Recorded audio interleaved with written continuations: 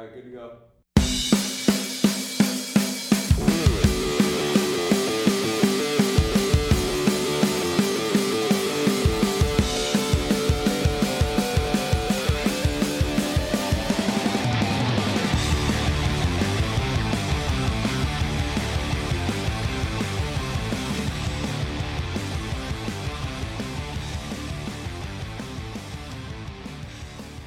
How's it going, everybody? Welcome to the Third Line Plug Sensecast. I am your host, Taylor Gibson. Joining me, as always, from the tropical metropolis of Calgary, Alberta, my co-host, Tim Jency. Tim, how's it going, sir? Honestly, going pretty good. No tech problems today. It's a miracle. I know, it's like we actually know what we're doing now, sort of. Oh, wow. Only sorta. Only sort of. That's why we're not a digital influencer. Not yet, anyway. So, Tim, before we go on to talk about everything we got to talk about tonight, I just want to give a really quick shout out to the victims of the bus crash that happened in Ottawa. Yeah, that was nuts. Holy. Yeah, no. And I've taken that route before, and it's never thought something like that could happen, and yet here we are. No, and I mean, in all the years that I took the city bus going to school, nothing like that ever happened. But, it is a possibility, especially when you're traveling, right? And, anything could happen. You can get into an accident, you can break down, something like this can happen. But it's just really unfortunate that there was people who ended up passing away because of it. Yeah, well, what's interesting is the Ottawa bus stations, they don't have to contend with other traffic. It's dedicated bus roads. Really? That's what makes this thing all bizarre.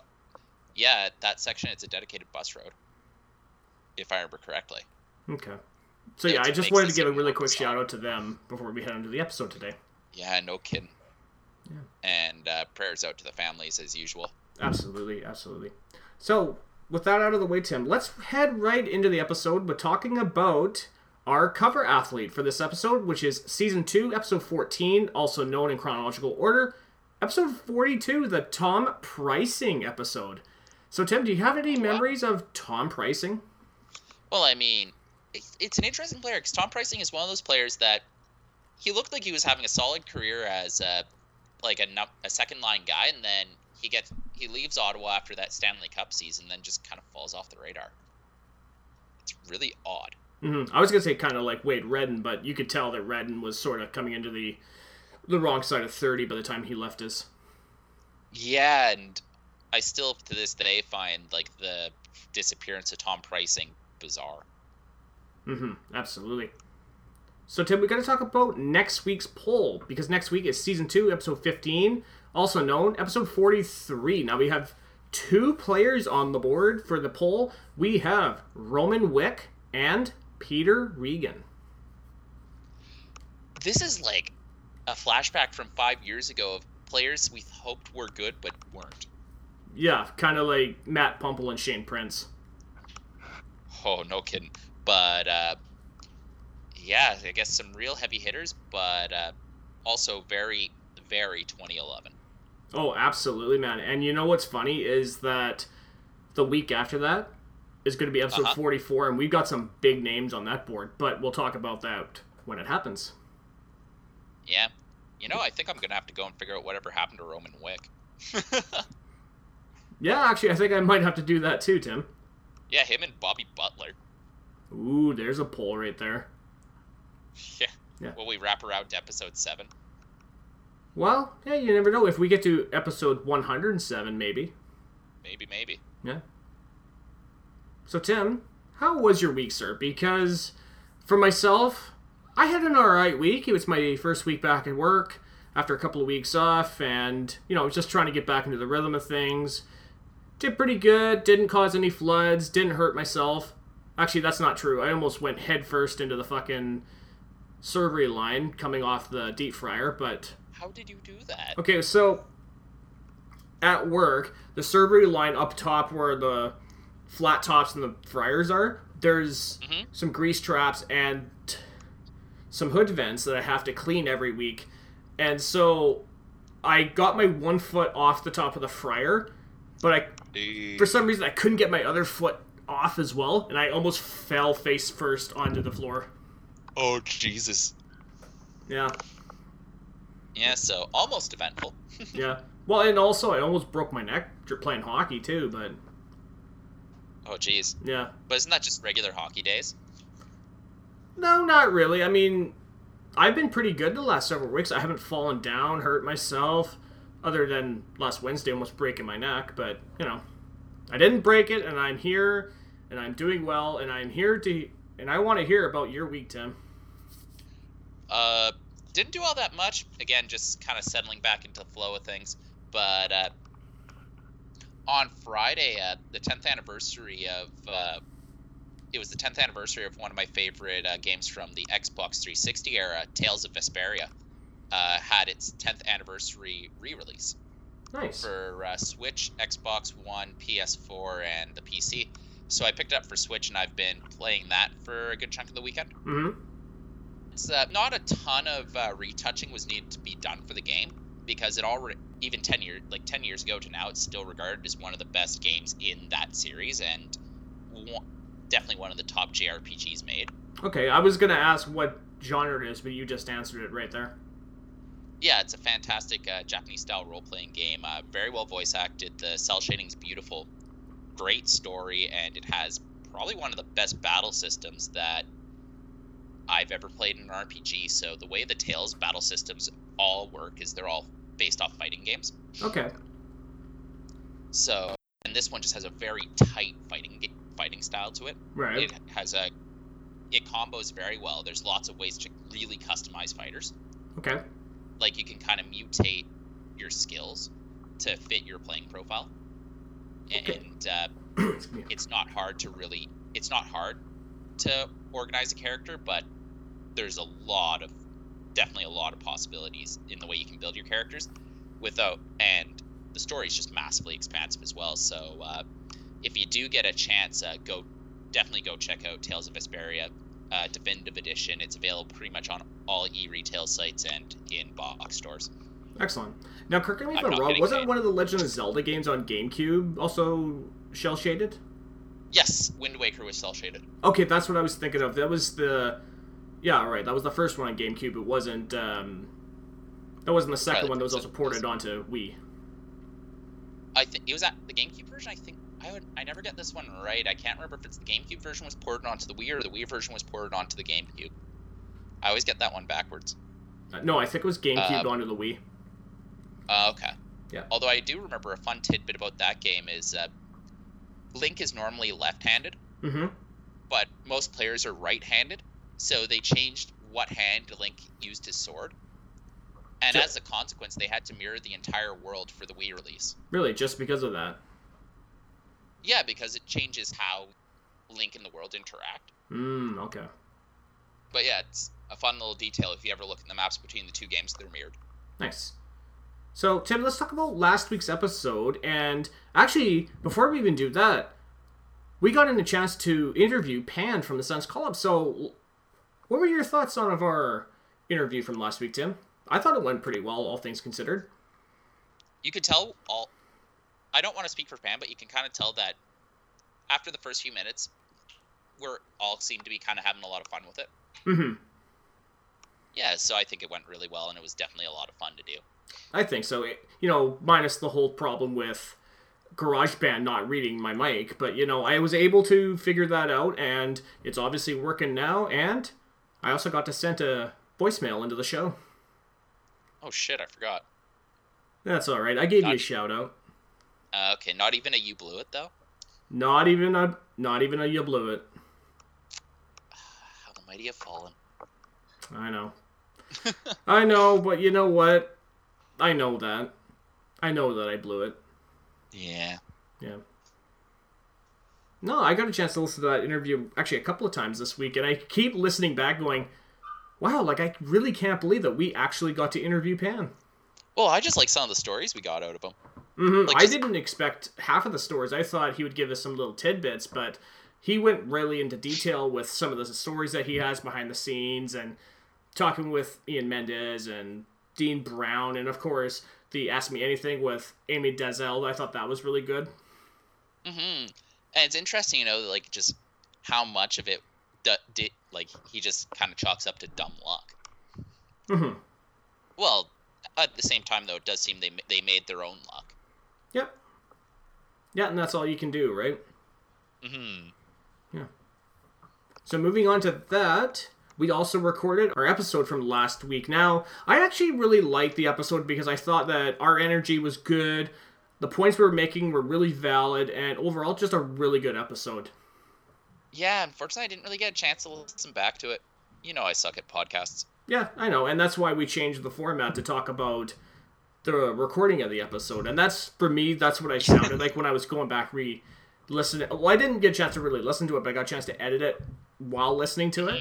So I could definitely hear that our energy was good, the points we were making were really good, on point, and there's so many good things going for us. Mm-hmm. Yeah, it just felt like an episode that was going good. Yep. Well, hopefully we can continue that into this week, Tim. Yeah, no kidding. Yeah. And the Sens are definitely doing better this week, so we should too. Absolutely. Well, I know that one way we can do to make this episode good, Tim. Yeah? By segueing into this little segment I like to call Top of the Hour. So we actually got to give a shout out to Ottawa Senators forward Matt Duchene and his wife because they welcomed a baby boy into the world, Beau David Newell Duchene, on January 9th. Oh, that's awesome. Yeah, that's really good. And actually, I didn't make a note of it in the game following he was born, that Colin White gave Matt Duchene's son the game puck. I thought that was a really good gesture. Oh, that's cute. Mm-hmm. Well, you know what's not cute, Tim? Uh-huh. Talking about deaths. I'm glad we opened with the birth instead of the death this time. Yeah, well, you gotta start with the positive, then head into the negative. A 20-year-old man died after suffering a stroke while playing ball hockey at a junior college in Granby, Quebec, with a group of friends. Alexis Marquis, thank you, collapsed on the floor as his friends attempted to resuscitate him, but was unsuccessful. Yeah, it's crazy how stuff like that just kind of creeps up. Yeah, and you know what's really sad is I was looking at my notes right before we came on, and I cannot believe that I couldn't pronounce that. It happens. Yeah. But, yeah, sometimes just freak accidents happen, and that seems to be what this was. Mm-hmm. Because, a stroke for a 20-year-old? Jesus. Yeah, but you know what? You've read about stories like that, but it's usually, either former players or just, middle-aged guys playing drop-in hockey that usually die of heart attacks. So when you hear a 20-year-old kid dying of this, it's just like, oh, that hurts. Yeah. On to the next story. On to the next story, buddy. Former Columbus Blue Jackets captain Rick Nash has officially retired after 15 seasons. Nash, drafted first overall in 2002 by the Columbus Blue Jackets, recorded 437 goals, 368 assists for 805 points in 1,060 games with Columbus, New York, and Boston. So, Rick Nash has been one of these players that I've been I gotta have a mixed opinion on him. To me, he's kind of like Vincent Lecavalier. The guy had top 3 talent, but from what I saw, to me, he just seemed to play more like a top 6 forward. Yeah, and I guess it seemed like he played really well in Columbus, and then when he shipped off to New York, somehow the magic was gone. Mm-hmm. And look, I'm not shitting on Rick Nash, because when you look back at his years in Columbus, he put out some really solid numbers and some really, really good point totals, but I don't know. Whenever I've seen Rick Nash play, I'm just kind of like Vince Lecavalier. I watch him and I'm thinking, okay, something's not connecting for me here. I don't know what it is. Yeah, and it was definitely Nash's later years. You could tell he kind of slowed down. The last few years in New York were it was really up and down. Mm-hmm. What is it about New York that all these players go there and they end up shitting the bed, like Scott Gomez, Wade Redden, Chris Drury? I mean, you can't say the same about Jaromir Jagr. He did incredible in New York, but... And same with Sean Avery. Avery did very good there. Or even Shanahan. Brendan Shanahan did decent there. Pavel Bure... Well, Pavel Bure was sort of the end of his career. Theo Fleury didn't have the best of years, but, That's the thing, though, is it's Did Rick Nash come in when Glenn Sather was still GM? Yep. Okay, so the old joke about Glenn Sather was he was done his free agency on July 1st. Mm-hmm. and he'd just bring in names with big star power, regardless if they were on the end near the end of their career or not. Yeah, and even when Theo Fleury went to New York, and he mentioned that in his book, he talks about guys like he went to New York, Alexander Dag went to New York, all these guys went to New York, and he's just looking around like, what the fuck is going on? Like, and none of them really panned out, except, well, no, I don't even want to say Fleury panned out, because even he didn't. Yeah, so a lot of people would joke around that during, like, the period from 2007 especially, it was like the New York Rangers geriatric home plus Lundqvist. Mm-hmm. And that team did well enough. Yeah, but it was Honestly. but it was the guys that weren't as big of names, like a Sean Avery that really came in and lit a fire underneath the Rangers. Yeah, or just having Lundqvist. Yeah. God, I miss Avery. So good player. He was such an asshole, but I loved him. I mean, it's top tier bands. I know. Actually, do you want to talk about another agitator, Tim? Yeah, sure. Boston Bruins agitator Brad Marchand called out teammate Charlie McAvoy over disciplinary issues that McAvoy was having, which he himself admitted to, stating that Marchand is really looking out for his future and how he should carry himself throughout his career. Now, isn't that funny, eh? That Brad Marchand, when he came into the league, he was such a shit disturber and such a prick on the ice, and now he's really developed into a leader for the Boston Bruins. But he's still a shit disturber and prick on the ice. Let's not get that wrong. True. But he's really developed into a leader along with Patrice Bergeron. Yeah, that's fair. But then it's also his point production is really ramped up too. Mm-hmm. I often wonder how much of that was him playing with the World Cup of Hockey in 2016, because he was the best player for Team Canada in that tournament.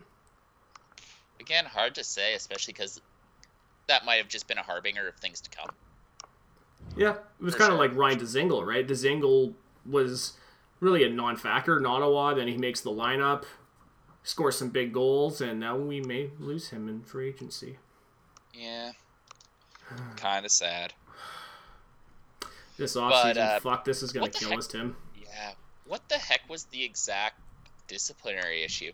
Apparently, from what I was reading, he was missing some team meetings, and there's a couple of them he was late for, and Marchand said, hey, you know what, like, you really need to take this seriously, and I understand you're a young player, but you really need to, change, because this is not how professional athletes act. Okay. Yeah. So it actually was something significant more than he didn't go to Moxie. Yeah. Yeah, it's not like when Tyler Seguin was with the Bruins, but yeah, that's not here, there, anywhere, Tim. Yeah, because I always wonder when I hear, like, criticism of behavioral issues, what does that actually mean? Yeah, because it could mean anything, right? And I think that's where disciplinary issues, that's such a gray area, because as the public, you don't exactly know what the problems are, right? Unless you're in the inner circle. Yeah, and it's, like, that's just kind of the thing. Yeah, like, look at, like, even Mike Hoffman, right? Like, we heard rumblings about how he was in the locker room and all these other kind of things, but we didn't know, right? And then the whole thing with Monica came out, but, And then that thing, it just burst into the public imagination. Like, that's such a yeah, it's like, you hear rumblings, a lot of times it's probably nothing. Sometimes, though, it's like, oh, okay. Mm-hmm. Like the Evander Kane stuff, too. Yeah. That is true, Tim. Like, when the team was throwing his stuff into the showers, you're like, oh, something's really not going on here. Mm-hmm. Let's go into our next story. Nashville Predators forward Austin Watson revealed on his Instagram account that he had fallen off the wagon and began drinking again after following a 23-month stint of sobriety, which led to his domestic assault arrest back in June. Watson also revealed that he had been dealing with anxiety, depression, and alcoholism since he was 18 and had entered the NHL substance abuse program after his arrest. 23 months is still fairly impressive, but it's a shame he fell off the wagon. Mm-hmm. Yeah, hopeful. I guess for the sake... I don't know if he's still married or not, but hope for the sake of his partners or children that he may have, he gets back on the wagon pretty quick. Because when I read about this story, apparently him and his girlfriend were having a heated argument, and a witness flagged down a police officer at a gas station. But from what I understand, apparently him and his girlfriend are on really good terms now, so, it looks like things have kind of cooled down. Okay. Oh, was that the one where it didn't seem clear that anything had happened? Or no, because that flagged it, or... well, you could tell that there was like red marks on her chest where he had shoved her. Oh, right. Yeah, this is not like a Ray Rice where he sucker punched her in the elevator sort of deal, but... Yeah, I remember there was one we were talking about where it was really it seemed really unclear what was going on from the way it was reported. I can't remember which one it was, because usually the ones that hit the media are so cut and dry, like, that was awful sort of thing, right? Yeah. Like the Slava Boyanovs. Was it Watson? I think it might have been Watson that we talked about. Yeah. I couldn't even tell you on that one, Tim. I know exactly what you're talking about, but yeah, I can't even think of it right now. Yeah, because I remember when we were reading the reports, it was super vague. Mm-hmm. Yeah, but because usually when you get something that's newsworthy, it's like, you don't have to be looking at the reports like, I don't understand what's written here. Yeah, pretty much. It's usually like video of a guy beating the crap out of someone. Yeah, again, I mean... But either way, yeah. Yeah, I don't know. I mean, it's really sad to see that he had fallen off the wagon, but if he's continuing trying to keep himself clean after the arrest, then that's really all that matters. Because it's an everyday, day after day battle. Yeah, pretty much. Yeah. The truck driver involved in the Humboldt Broncos team bus crash back in April 2018 has pled guilty to all charges laid against him. So, what's his name here? Yaskiz Arat Sadu, I know for a fact I'm not pronouncing that correctly, appeared in a Melfort, Saskatchewan courtroom when he was asked by the judge how he pleads, in which he pled guilty. Do you know what so did they move on to sentencing from here, or? No, from what I understand, they haven't yet. He just pled guilty. I think they might do it at a later time. Okay. But yeah, I guess it's the best thing for this guy is just plead guilty. Yeah, pretty much. Because anything that happens, like if you go into the courtroom, your name's gonna get dragged. Yeah, man. Yeah, so keep your head down. Yep. NHL Commissioner Gary Bettman was in Seattle this week when he made the announcement that the NHL All-Star Game and the NHL Draft are coming to the city of Seattle. The Seattle NHL franchise, who will begin play in the 21-22 season, will host the All-Star Game within its first 7 seasons. Makes sense. Yeah. When do they host the draft? I don't know. I didn't read anything about that, to be perfectly honest with you, Tim. Because if I remember correctly, has Vegas hosted a draft yet? Nope. No, Vegas hasn't hosted yet. There's a lot of cities, when you really think about it, that haven't hosted a draft yet. Which is odd, because you think they would just do a cycle until they're out and then start again. But I guess there's also 30-some teams. 31. Yeah. Almost soon to be 32. Yep. Well, Tim, let's head on to our next story. According to a report by CBC, a Calgary family who bought season tickets for the Vegas Golden Knights before their first game had revealed their membership had been revoked without warning. Cheryl Sullivan says that they have only been able to attend about half of the home games due to her residence in Calgary. And she revealed to CBC that she was informed by email that the team says her account was used primarily for the purpose of reselling tickets on the secondary market, which hurts fans who want memberships to attend games themselves. Now, you know what?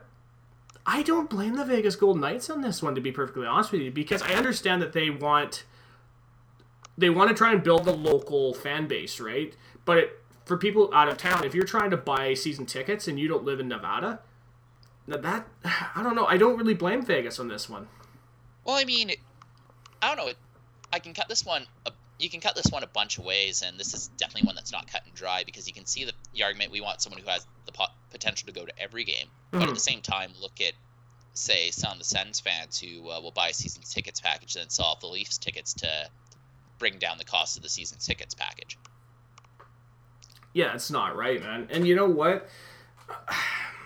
Yeah, So, I don't know. I'm sorry. I'm but at the end I'm of the siding day, with Vegas on this one because I do understand their reasoning because they don't want to hurt the fan base, and if there are people in, say Las Vegas or even Reno, right? If they, I don't know how far Reno and Vegas are away from each other, but if there's say fans nearby that want tickets but can't get them, then I can yeah, understand people in like this lady in Calgary. Apparently, there was a report of somebody in Utah, in Ontario, all around that their tickets are being revoked left and right because they started selling them on the secondary market. yeah. And, well, the thing is if you, I don't know what the exact terms are on the tickets, but they may very well have a secondary market exclusion. Mm-hmm. So the team's definitely within their rights to do it. Yep. I guess this gets a little sticky when you consider snowbirds. Yeah, that's true. That is true, but you do got to realize that even though, say, snowbirds aren't like they're not local to the market, No. but imagine like a lot of these snowbirds live down in Arizona and Nevada and these sort of places in the South during the winter. Yeah, so like Vegas's population swells, right? Mm-hmm.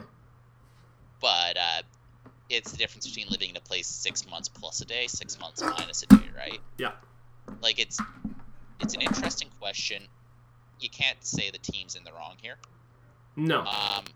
Honestly, I think I think maybe teams aren't upfront enough with the terms of the season tickets package. Mm-hmm. That's like, and I'll use an example, right? That's like if you live in Calgary and you're a season ticket holder for, say, I don't know, say the Dallas Stars, right? But you don't live in Texas, and you start selling tickets off in the secondary market. And I can understand that. Yeah, exactly. And I can understand that, say, the Dallas Stars would be mad at you going, well, what the hell are you doing? Like, hey, you know what? If you can't go to these games, maybe you should give it to somebody who can go to all the 41 games.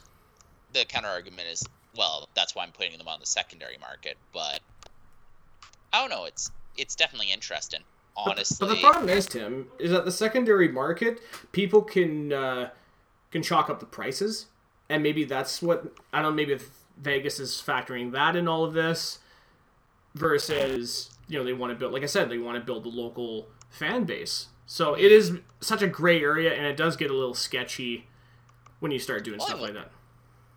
Like for secondary market price gouging for the playoffs, yeah, I can definitely see that. But I wonder how much, like for teams like say Ottawa or Dallas, I wonder how much of a margin you can actually get. I don't know. Because a lot of those teams will have spare tickets anyway, so you can't price above the market. Yeah.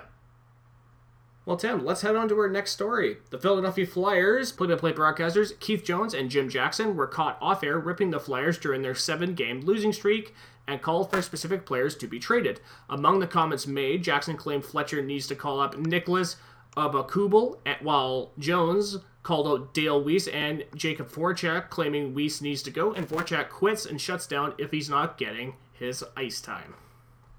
I don't know enough about the Flyers to really say anything on this situation.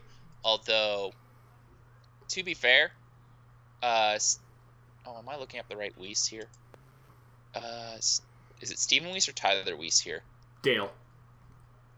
Dale Weiss. Have I spelled the guy's right? It's a good thing I can spell. Yeah. Dale Weiss. He hasn't had the greatest season. In fact, you could say he's been bad. Mm-hmm. So it's like, what they're saying isn't wrong. No, they're absolutely in the right, but you know what? The fact that they got caught. That's the thing, right? It's that it's not that they made the comment; it's that they got caught. It's like even looking back at the San Zuber video, it's not the fact they made the comment; it's the fact they got caught saying it. Mm-hmm. And it's like, a lot of us are thinking it. Mm-hmm. Like even with the Uber video, right? How many times have we said on this show, this sucks, this needs to change, this sucks, fuck CC, shit like that, right? But we're not on the Ottawa Senators. We're not in the public eye. We're just a couple of podcasters. Yeah, exactly. Yeah. And you have to be professional about this sort of thing. Mm-hmm. Absolutely. Hockey Night in Canada's Don Cherry made comments regarding Canucks rookie Elias Pettersson following his injury suffered during the game versus Montreal. Cherry commented that Pettersson got hurt because he was looking for trouble and also stated that he's got to stop looking for trouble because he'll find it in the NHL if he does. This is fucking stupid. Like, it was an accidental tangle-up play. Yeah, but like, you know happens, what? I looked at the play and I can kind of see play. what Don Cherry's talking about because Pettersson looked like he was kind of needling him a little bit on the play. So I understand that it was an accident, right? He obviously the Canadiens player didn't mean to hurt him, but it was kind of like kind of a different situation with Mike Matheson earlier this year when he body slammed Pettersson to the ice. Well, I mean, the Matheson one is completely different and completely egregious, and you can't defend Matheson for that. No, I can't. That's a fucked play. This one's an accident, but even in the case of the accident, Don Cherry's comment doesn't follow. Even if Peterson was looking for trouble, that didn't get him hurt. It was an accident. Stop trying to make it out like these European players are fucking softies. No, and it's funny when you look back at those old Don Cherry Rock'em Sock'em videos with some of the comments he made about European players, and you look at him now because he was super pissed that Evgeny Malkin did make the NHL greatest 100 players, and he became a fan of Pavel Bure and Sergei Fedorov and some of these players that maybe aren't the toughest, that aren't North Americans. But it still kind of shows through, and I feel like a lot of these comments about Elias Pettersson are some of that. And you can't really be going and trying to make this whole thing about the guy who's injured is at fault. That's, for the most part, stupid. Especially in the case of a freak accident. So, Tim, I got no more comments to make on it if you want to move on to the next story. Other than that, I just think Grapes' best before date is long past. Yeah, he's definitely past it, buddy. Yeah, and it's not like... with Bob Cole, where it's still reasonable play-by-play with a bit of cute mistakes. This is getting bad.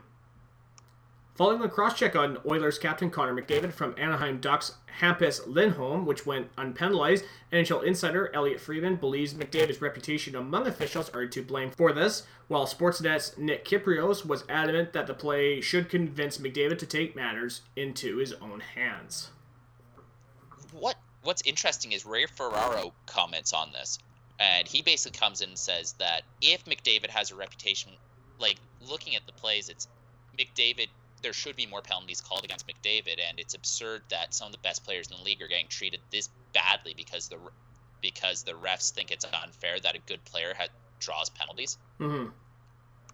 Like, if McDavid's really good, he's going to catch a lot of defenders flat-footed, and they're going to take it out on him. There's going to be more holding on McDavid because he's going to blow by people. There's going to be more hooking, more slashes, more cross-checks. Yeah, and we even saw that 20 years ago with guys like Mario Lemieux, right? Where he would blow right by you, but guys are hacking and slashing and trying to hold him to stop him. Yeah, and the ref should call that. Yeah, but... Like, why are you penalizing a player for being good? Yeah, but the thing is that what if, say, a defenseman tries to hook McDavid, and McDavid dives, and he gets called for a penalty? Well, who's saying McDavid's diving? I'm not saying that, but like, what if, right? What if the defenseman tries to stop McDavid and hooks him, and McDavid drops? Okay, well, it's like, well, fuck, okay, we just penalize the defenseman. But at this point, are we even suggesting McDavid's a diver? No, I'm not saying that. I'm not saying that. I'm saying, what if, right? What if that happens? Obviously. But this is the thing, the refs need to be better. Like, you can't let shit like that go, especially if people are getting injured.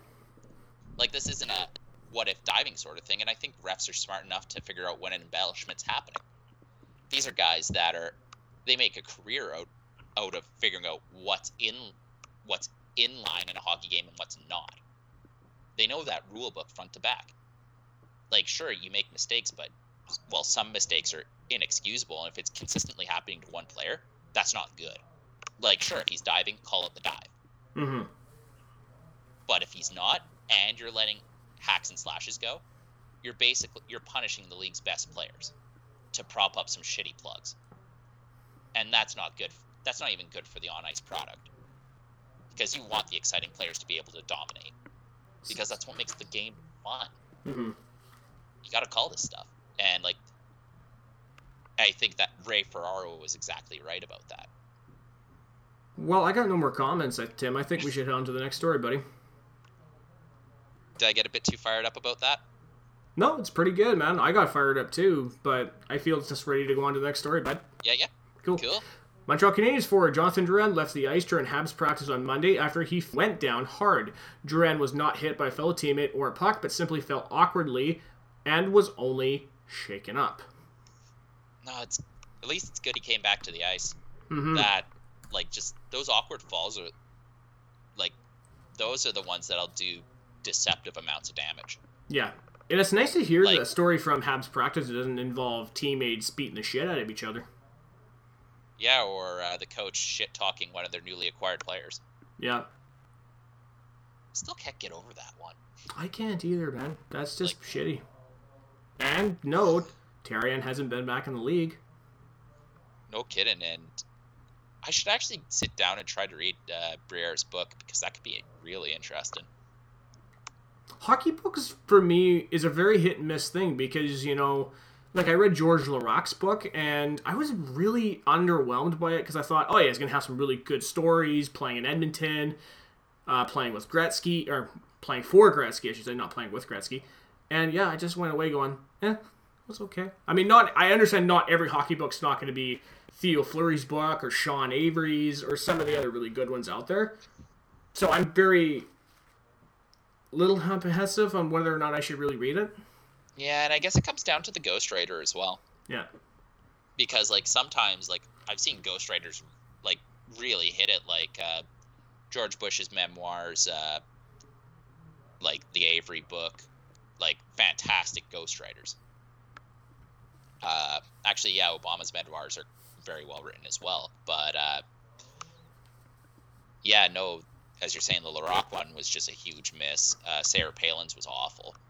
Yeah, but you know certain players, though, that they're not going to give you the dirt. Yeah, but Georges Larocque seems like the guy who would. No, he seems pretty democratic, man. I don't know if he really would. I guess. But then again, I guess I just have this idea that all kind of instigator-type players are Sean Avery. True. Finnish junior hockey coach Jussi Aukas and his wife Alina had agreed to use the World Junior Championship trophy to baptize their newborn son. Aukas was coaching Finland at the World Junior Hockey Championship in Vancouver when his son was born. What?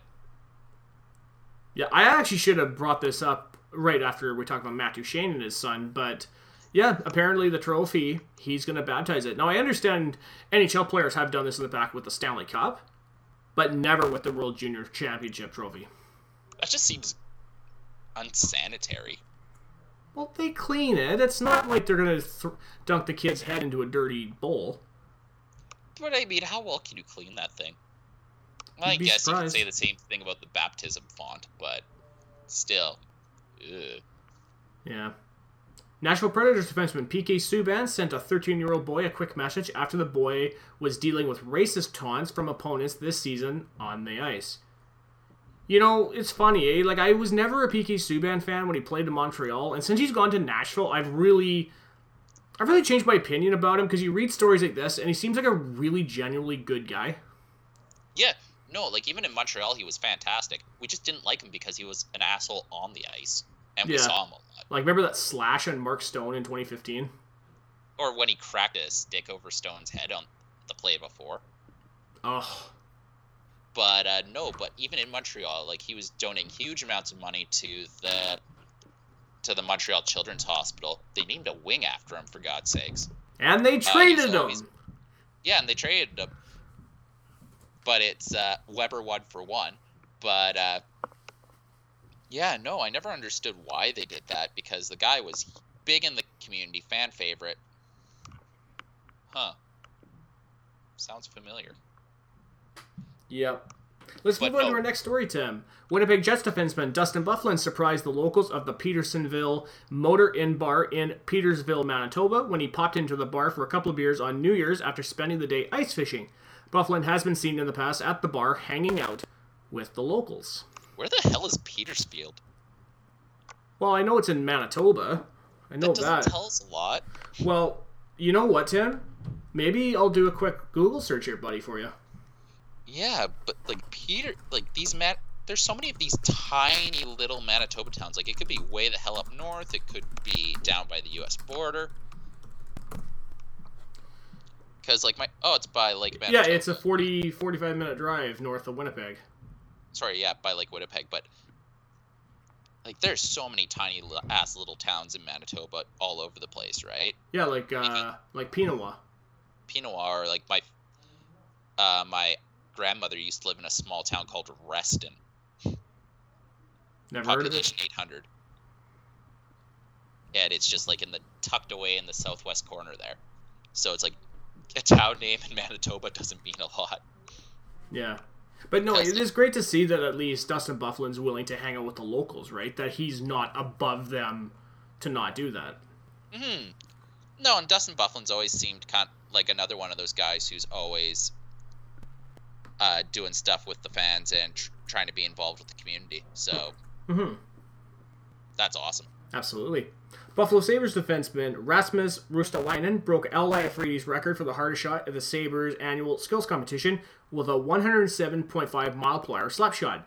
The record is just shy of the all-time record set by Zdeno Chara in the 2012 All-Star Game at 108.8. Now, could you imagine if Al Lafredie used the sticks that are used now in the NHL? Yeah, you'd probably be able to rip that thing huge. The fucking thing would go right through the boards, man. Him and Al MacInnis. Oh, Wasn't Jesus. Al MacInnis around when composite sticks were starting to come in, though? Yeah, he was sort of coming into the later years, though.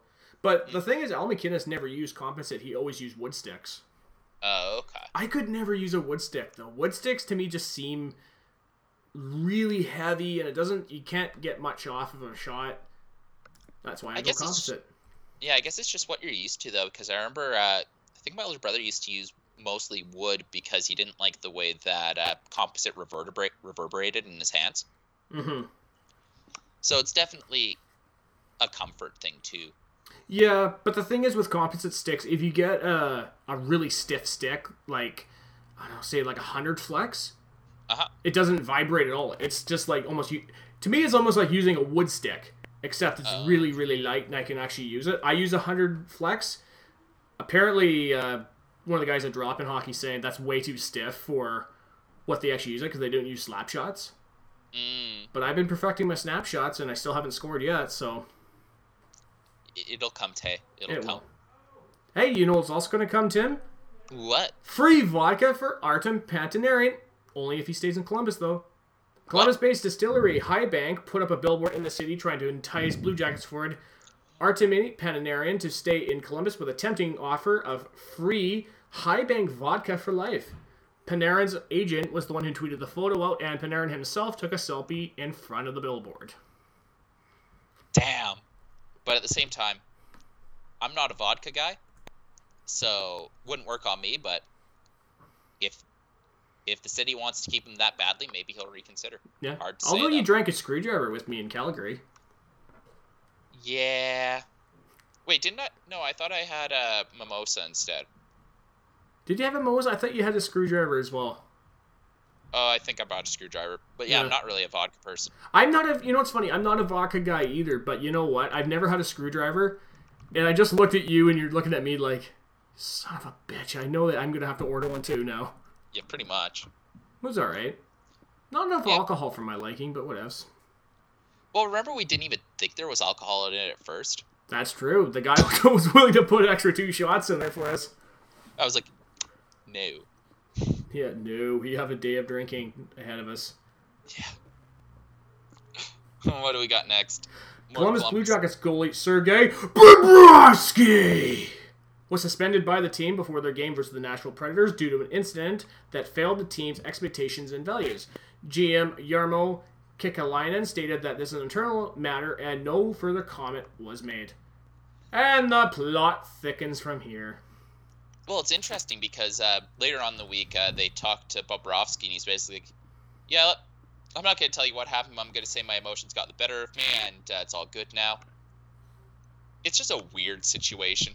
Yep. Especially for an upcoming UFA. It is, but you know what? And from what I understand, apparently he didn't like the fact that he got pulled after 3 goals, and he just went in the locker room and didn't come out. Huh. I don't know. It's hard to say because no one's speaking about it. Yeah. Apparently him and Torts had a few heated words after that, but you know, I can believe that. I mean, Tortorella has been known to do that in the past. Yeah. Yeah, like there's whole sections of Sean Avery's book just ripping the guy. Mm-hmm. So, yeah, I'm not surprised that something like this happened. I do wonder if that affects Bobrovsky's willingness to stay with the team or not, but again, it's just idle speculation at this point. Exactly. Sportsnet's John Shannon revealed that former NHLer and current NHL and NBC broadcaster Eddie Olczyk admitted to using an illegal stick throughout his career. Olczyk stated, "If you ain't cheating, you ain't trying." Nice. Yeah. But also, isn't this the era when they were all drinking between periods? Yeah. I mean, they weren't hacking darts like Guy Lafleur, but, you know, as far as we know, they weren't even doing coke before periods. Shit. That probably gives you super hockey power. Yeah, look at Bob Probert. Oh, Jesus. What? It's a known fact. I know, but also, he dead. Oh, by the way, Tim, I did get a chance to watch his documentary. Uh-huh. How was it? It was actually not too bad. To me, I wish there was some more details, like some more juicy stories that came out of that, but overall, I think his book was better. His book was way better because it's written by Bob himself. Oh, it's not ghostwritten? No, I think it was. I think it was ghostwritten. I think it was done by the same person who did Theo Fleury's book, too. Okay. Maybe that guy's just a really good ghostwriter. Maybe. Let's see. Look, I have the book right here. Ugh. You fucking bastard. Come on. There. Alright. Bob Probert with Kirsty McHale and Dave. Yeah, I think it's the same person who did Theo Fleury's book. Oh, nice. Yep. Alright.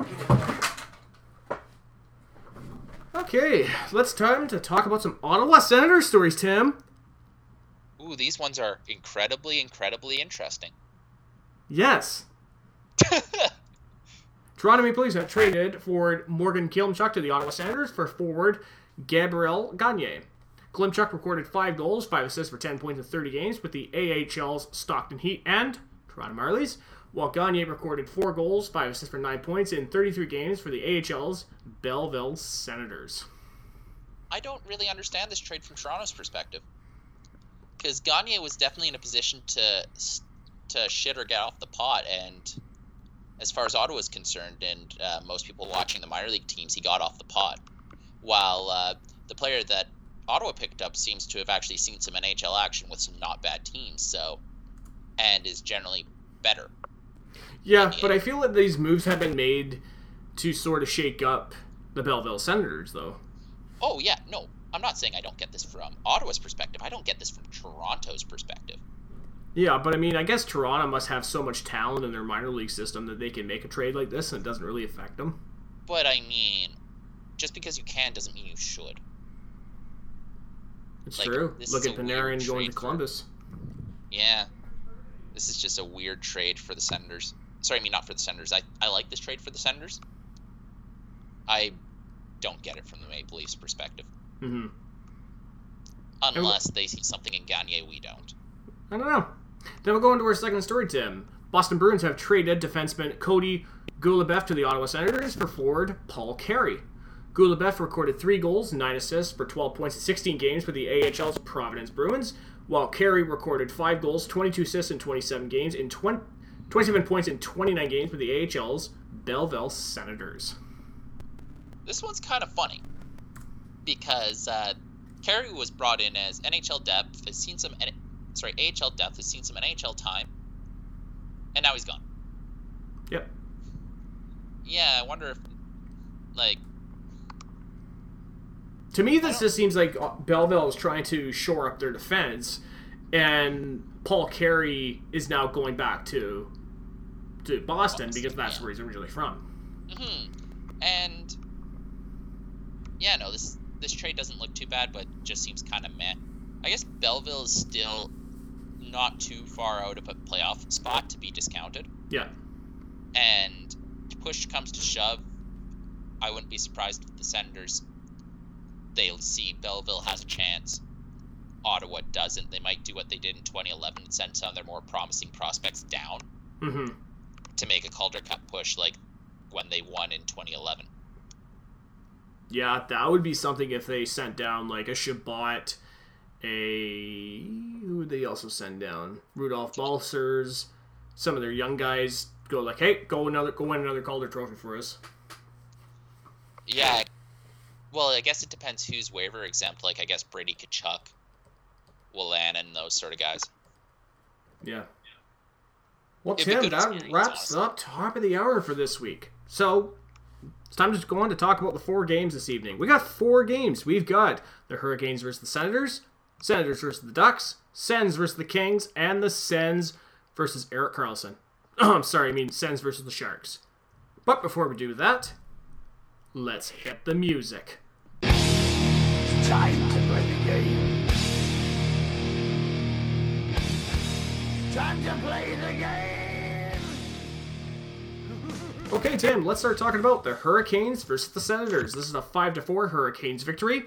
Hurricanes goals were scored by Justin Falk, Brock McGinn, Jacob Slavin, Dougie Hamilton, and Justin Williams. Sens goals were scored by Matt Duchene, Ryan Dzingel, Rudolph Balcers with his first NHL goal, and Pajot.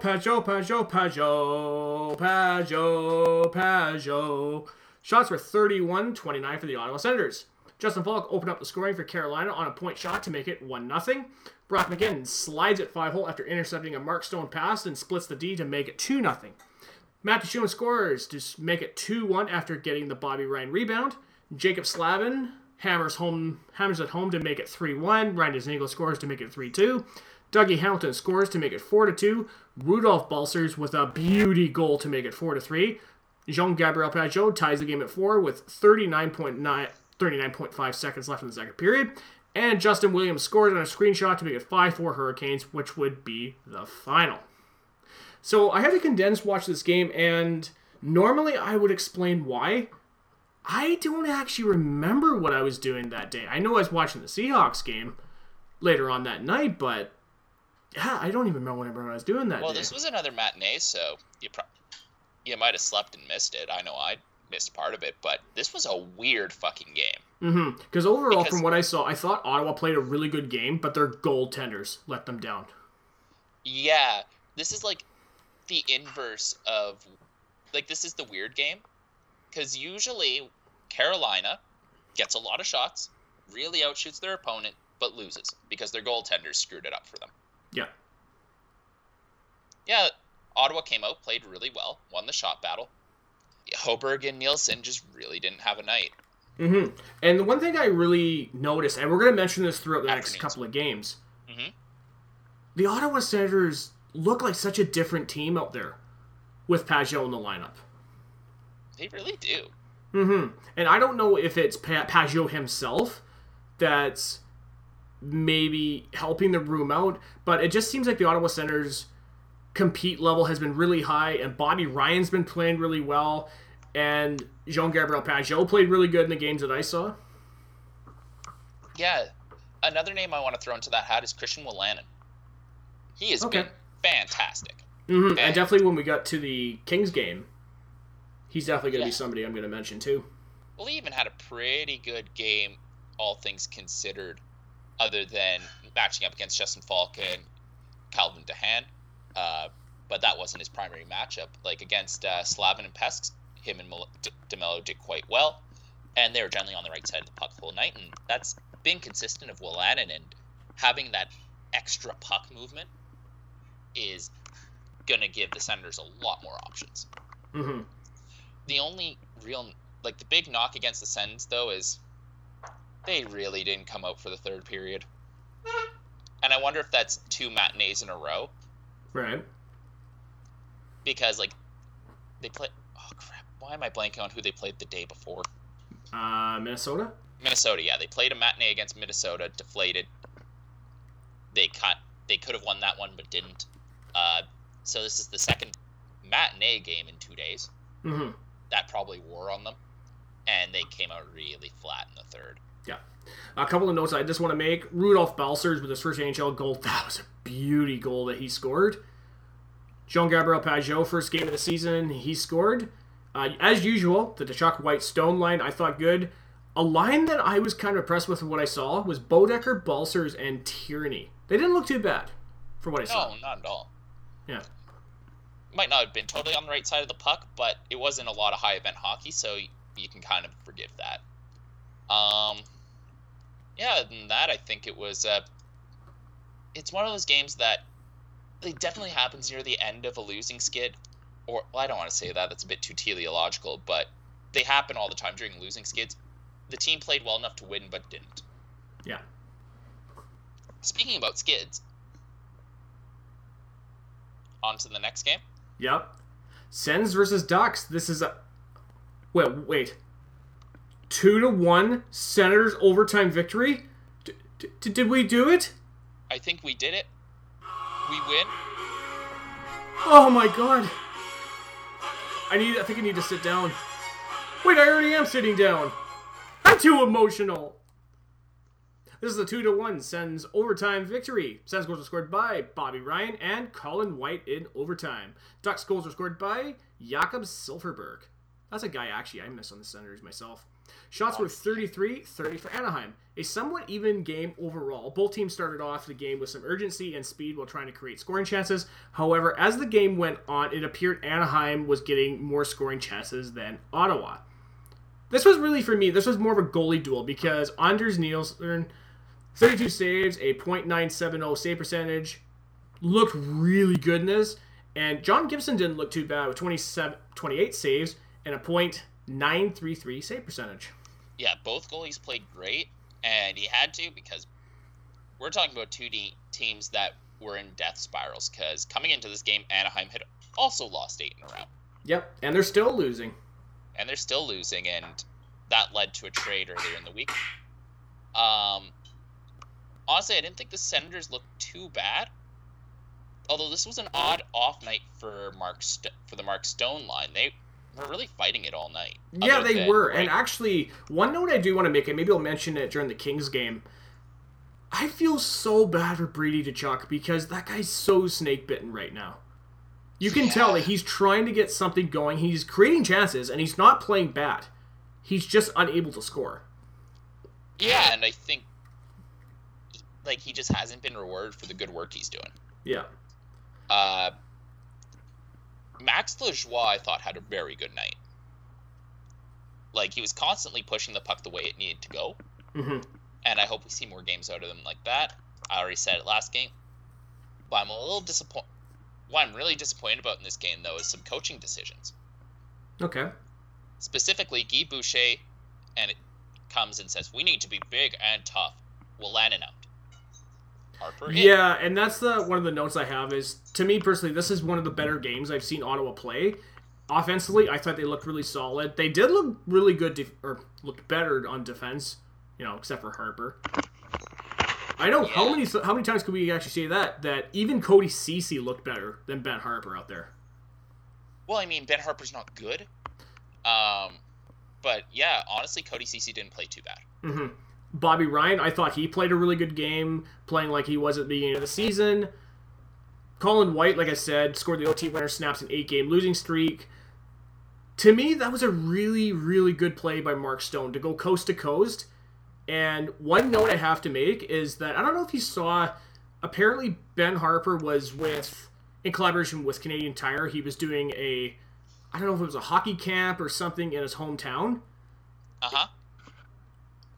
Is he? I don't know if it was in Niagara Falls, and apparently the Ducks forward, it looked like he gave up half back check. So I don't know if he was at that hockey camp or not, but hard to say. Yeah. But also, thanks for the hat tip, Adam. Thanks, Adam. Appreciate it. But also, actually, one note I want to make. I don't know if either of us were going to bring it up. Bob Murray, this was his 1,000th game in a managerial role, and I think he's one of several. I think he's one of like 7 people who played 1,000 games in NHL and 1,000 games in a management role. That's actually kind of insane. Yeah. Because Bob Murray's basically been with the Ducks in a managerial role since Brian Murray left, right? Pretty much, man. Yeah. Well, actually, that's not true because Brian Burke was the GM after Brian Murray. Right. Yeah. But that's still an insane tenure as a GM. Because it's like him and Ken Holland. Yeah, pretty much, man. Yeah. But yeah, like, as far as overall game went, I don't think either team played all that well. It was just Anders Nielsen stood on his head. But that Bobby Ryan, like that White Stone goal, just Stone, like I think 99% of situations, the player with the puck shoots there. That Stone even saw the lane he got. Holy shit, that's beautiful. Like, just great vision. Oh, it was so good. And it's actually funny that he outskated somebody because Martin Stone isn't exactly what I would call the fastest skater in the world. So to see him actually beat defensemen one-on-one is really great. You know, I think the knock on Stone's skating is honestly overrated. Sorry, I think it's overplayed. Like, he's not a bad skater. That's the thing. He's not a bad skater. I just don't think he's an overly fast skater. No, but the other thing is he's smart enough to put himself in positions where he's going to win. So he's able to compensate for... And he's definitely an above... He's not a bad skate. Like, he's at least average or better. Mm-hmm. But he can beat faster opponents just because he gets much better position. Yeah, and I think he's just playing to his strengths by doing that. Because he knows he's not somebody like a Thomas Chabot or a Ryan Dzingel that can go coast to coast like it's nothing. Yeah. Yep. For sure. So, Tim, I think it's time to go on and talk about the third game of the evening. Sens versus Kings. This is another victory. But also, the Kings are fucking garbage. Holy It doesn't shit. matter. We won. 4-1 Sens. Sens goals were scored by Chris Tierney with 2, Bobby Ryan, and Christian Wolanin. Kings goals were scored by Kyle Clifford. Shots were 34-26 for the LA Kings. A fairly even game overall. Both teams played a physical and hard-checking game with some score chance and throw in. Despite this, Ottawa did outplay LA in the second period and was rewarded by scoring twice. Personally, this was not nearly as exciting or as fast-paced as the game versus Anaheim, but it was okay, I guess. I'm not going to lie, this game was kind of boring. Yeah, and that's the one note I had, because in the third period, this is my synopsis. Makes it 3-1, plays defensively, and dumps the puck out of the zone. All they had to do was not shoot themselves in the foot. And the thing is, it's just like, the Kings were getting a lot of shots, but they weren't, outside of the first period, they weren't from great locations. The Senators kept a lot more pressure on than they usually do. Like, usually when the Sens have a lead, like a 3-1 lead, which they got from a very beautiful Wolanin goal, might I add. Mm-hmm. It's the usual Guy Boucher turtle. But in this, the Sens were just up on the Kings throughout the whole third period, which I was very surprised by, given that was a back-to-back game situation. Like, Ottawa came out, played hard, and kept going to the Kings, and you can really see the knock that the Kings are too old for this game. Yeah, and that's the one thing I really noticed in this game myself, was that you could tell they lost a lot of speed. And LA was never known to be a very fast team, but you can tell that age has really caught up to them. Mm-hmm. One thing that did look very good for LA is their second power play, their second power play opportunity really put the screws to the Senators. Like, it was aggressive and very good shooting. Yeah. But I don't know, man. It's just, after that first period, the first period, Ottawa came out really strong, and then White got injured. Yeah, it's pretty shitty. Yeah, and that kind of took the wind out of their sails until they came out really strong in the second. Mm-hmm. I just want to mention Chris Tierney with 2 goals. I thought he quietly had a good game, and Zach Smith with his 2 penalties in the first period, that could have totally backfired for the Senators with the Kings being on the power play. No kidding. The Wolanin DeMello line had a very good outing. Like, they totally shut down LA's top line. And Wolanin was rewarded with a goal. It's a shame that the CC Laujoie night had the most ice time because they got pushed in. Mm-hmm. And like I said in the last game, Brady Tkachuk, snake bit. I thought he had a number of good chances in this game, but to me, he couldn't score. Anders Nielsen, and I know that you already pointed out that the shots by the LA Kings were in not great positionings. Still, I thought he looked solid. 33 saves, a .971 save percentage. And, he did his job in the third period by keeping the Senators in it, at least. Well, watching Anders Nielsen's a weird goalie. Because he plays very aggressively, but there's this weird lack of confidence to it. Yeah, so, because certain games, he looks good, and then other games you're like, what the fuck is going on? Like the one against Carolina. Well, even in this game, there's one play sticks out in his mind. He's almost a foot out of the blue paint to basically just take all the angles away from Kovalchuk. And then he looks behind him to make sure he's got the puck. Like that weird double look. Like, do I have it? Do I actually have it? Sort of panicked double look. Mm-hmm. I'm glad you made the smart play, but make plays that you trust yourself in, right? Yeah, exactly. Like, it's just weird. Do you want to talk about the Muzzin hit on Colin White? Sure, we can talk about that real quickly. That was huge. It was huge, but it wasn't dirty. No, not at all, and it's just a shame. What I'm more impressed with is Colin White managed to get off the ice. Like, yeah, he just absolutely. stood up, got off, and that was that. No, but overall, I think the Sens had a very good outing.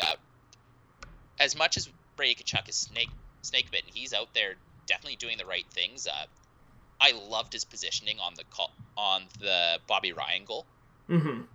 Like, he was in the crease, just causing nothing but havoc.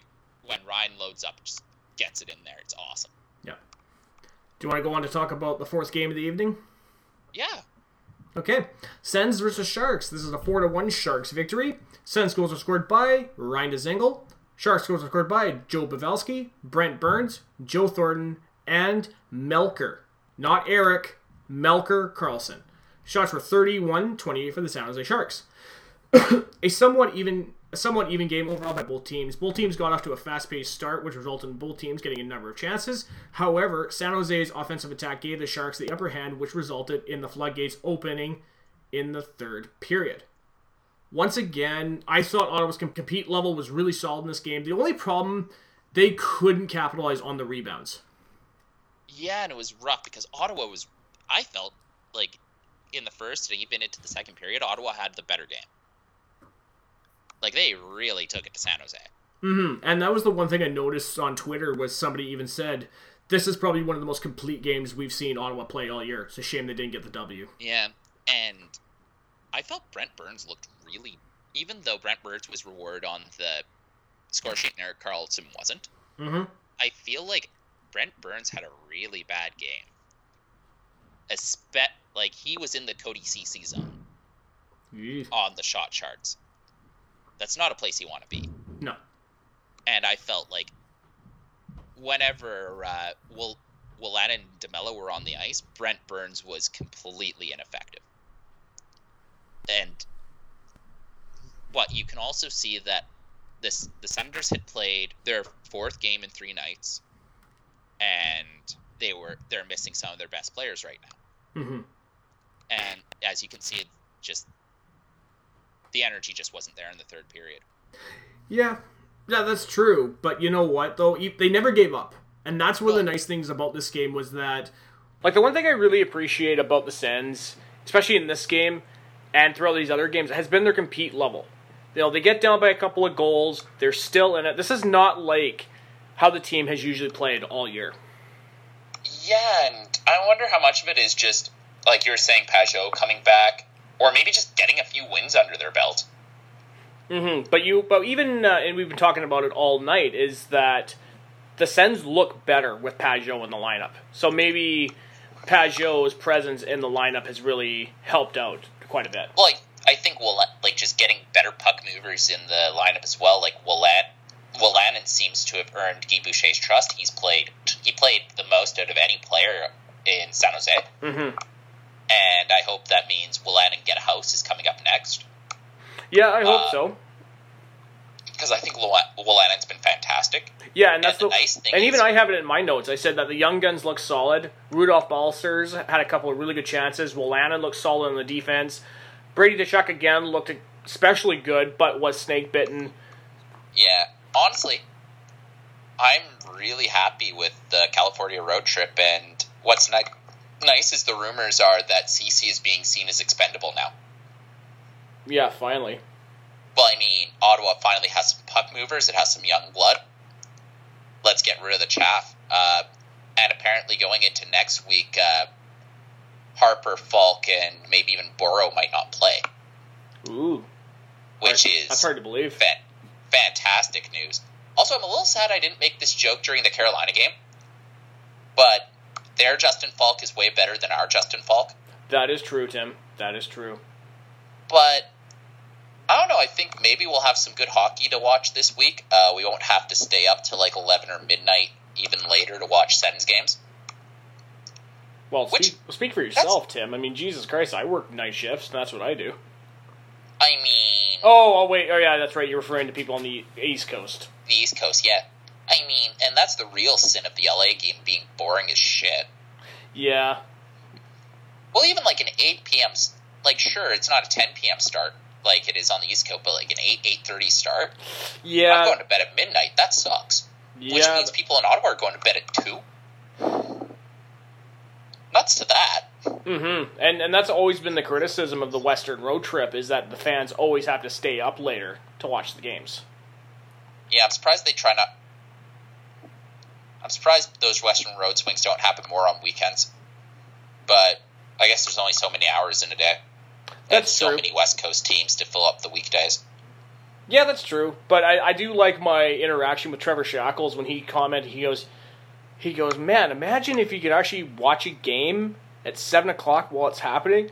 And I said, I know. Imagine if those people found out about watching games live at 4 o'clock. I know. Even 5 o'clock isn't good enough.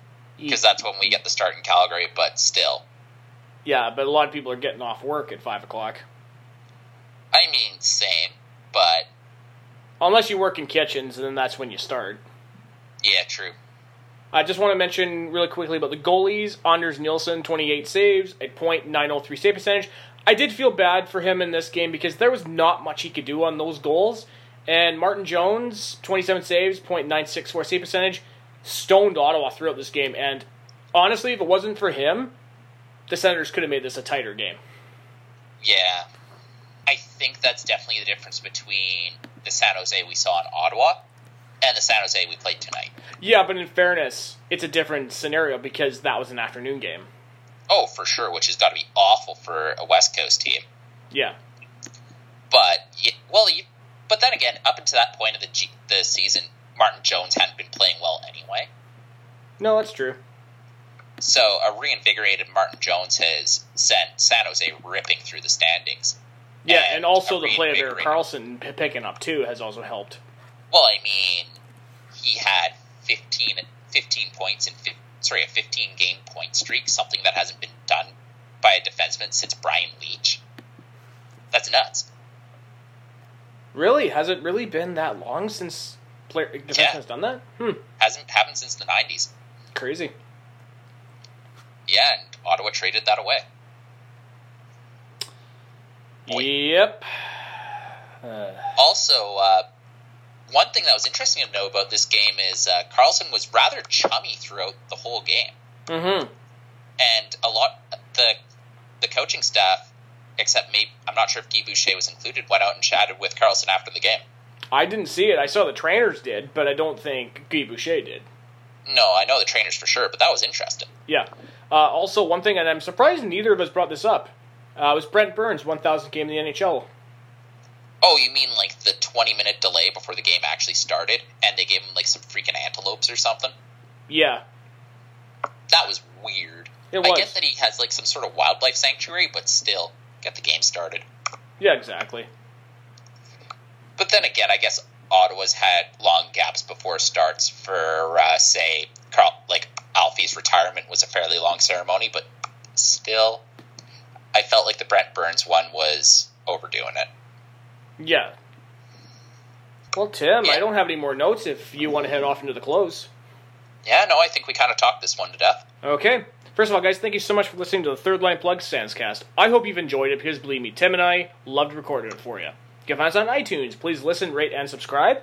We're on SoundCloud, soundcloud.com/ThirdLinePlugSensecast. And because our bot Dave made the mention, we're on Google Play Music. You can also find us on Twitter at Third Line Plug is our Twitter handle. Tim is at M901HoneyBadger. I'm at Great White Gipster, GR8WATE Gipster. If you want to shoot us an email to talk about the games that we spoke about tonight, shoot us an email, thirdlineplugSensecast@gmail.com. Okay, Tim, so we only got 3 games to talk about for next week. We have got the game versus the Avalanche at home on Wednesday, Friday in Carolina to play the Hurricanes, and Saturday in St. Louis to play the Blues. I hope the Sens don't end up playing the Blues, man. Yeah. Until next time, guys, I am your host, Taylor Gibson. And this is Tim Jensen. Go Sens, guys. Woo!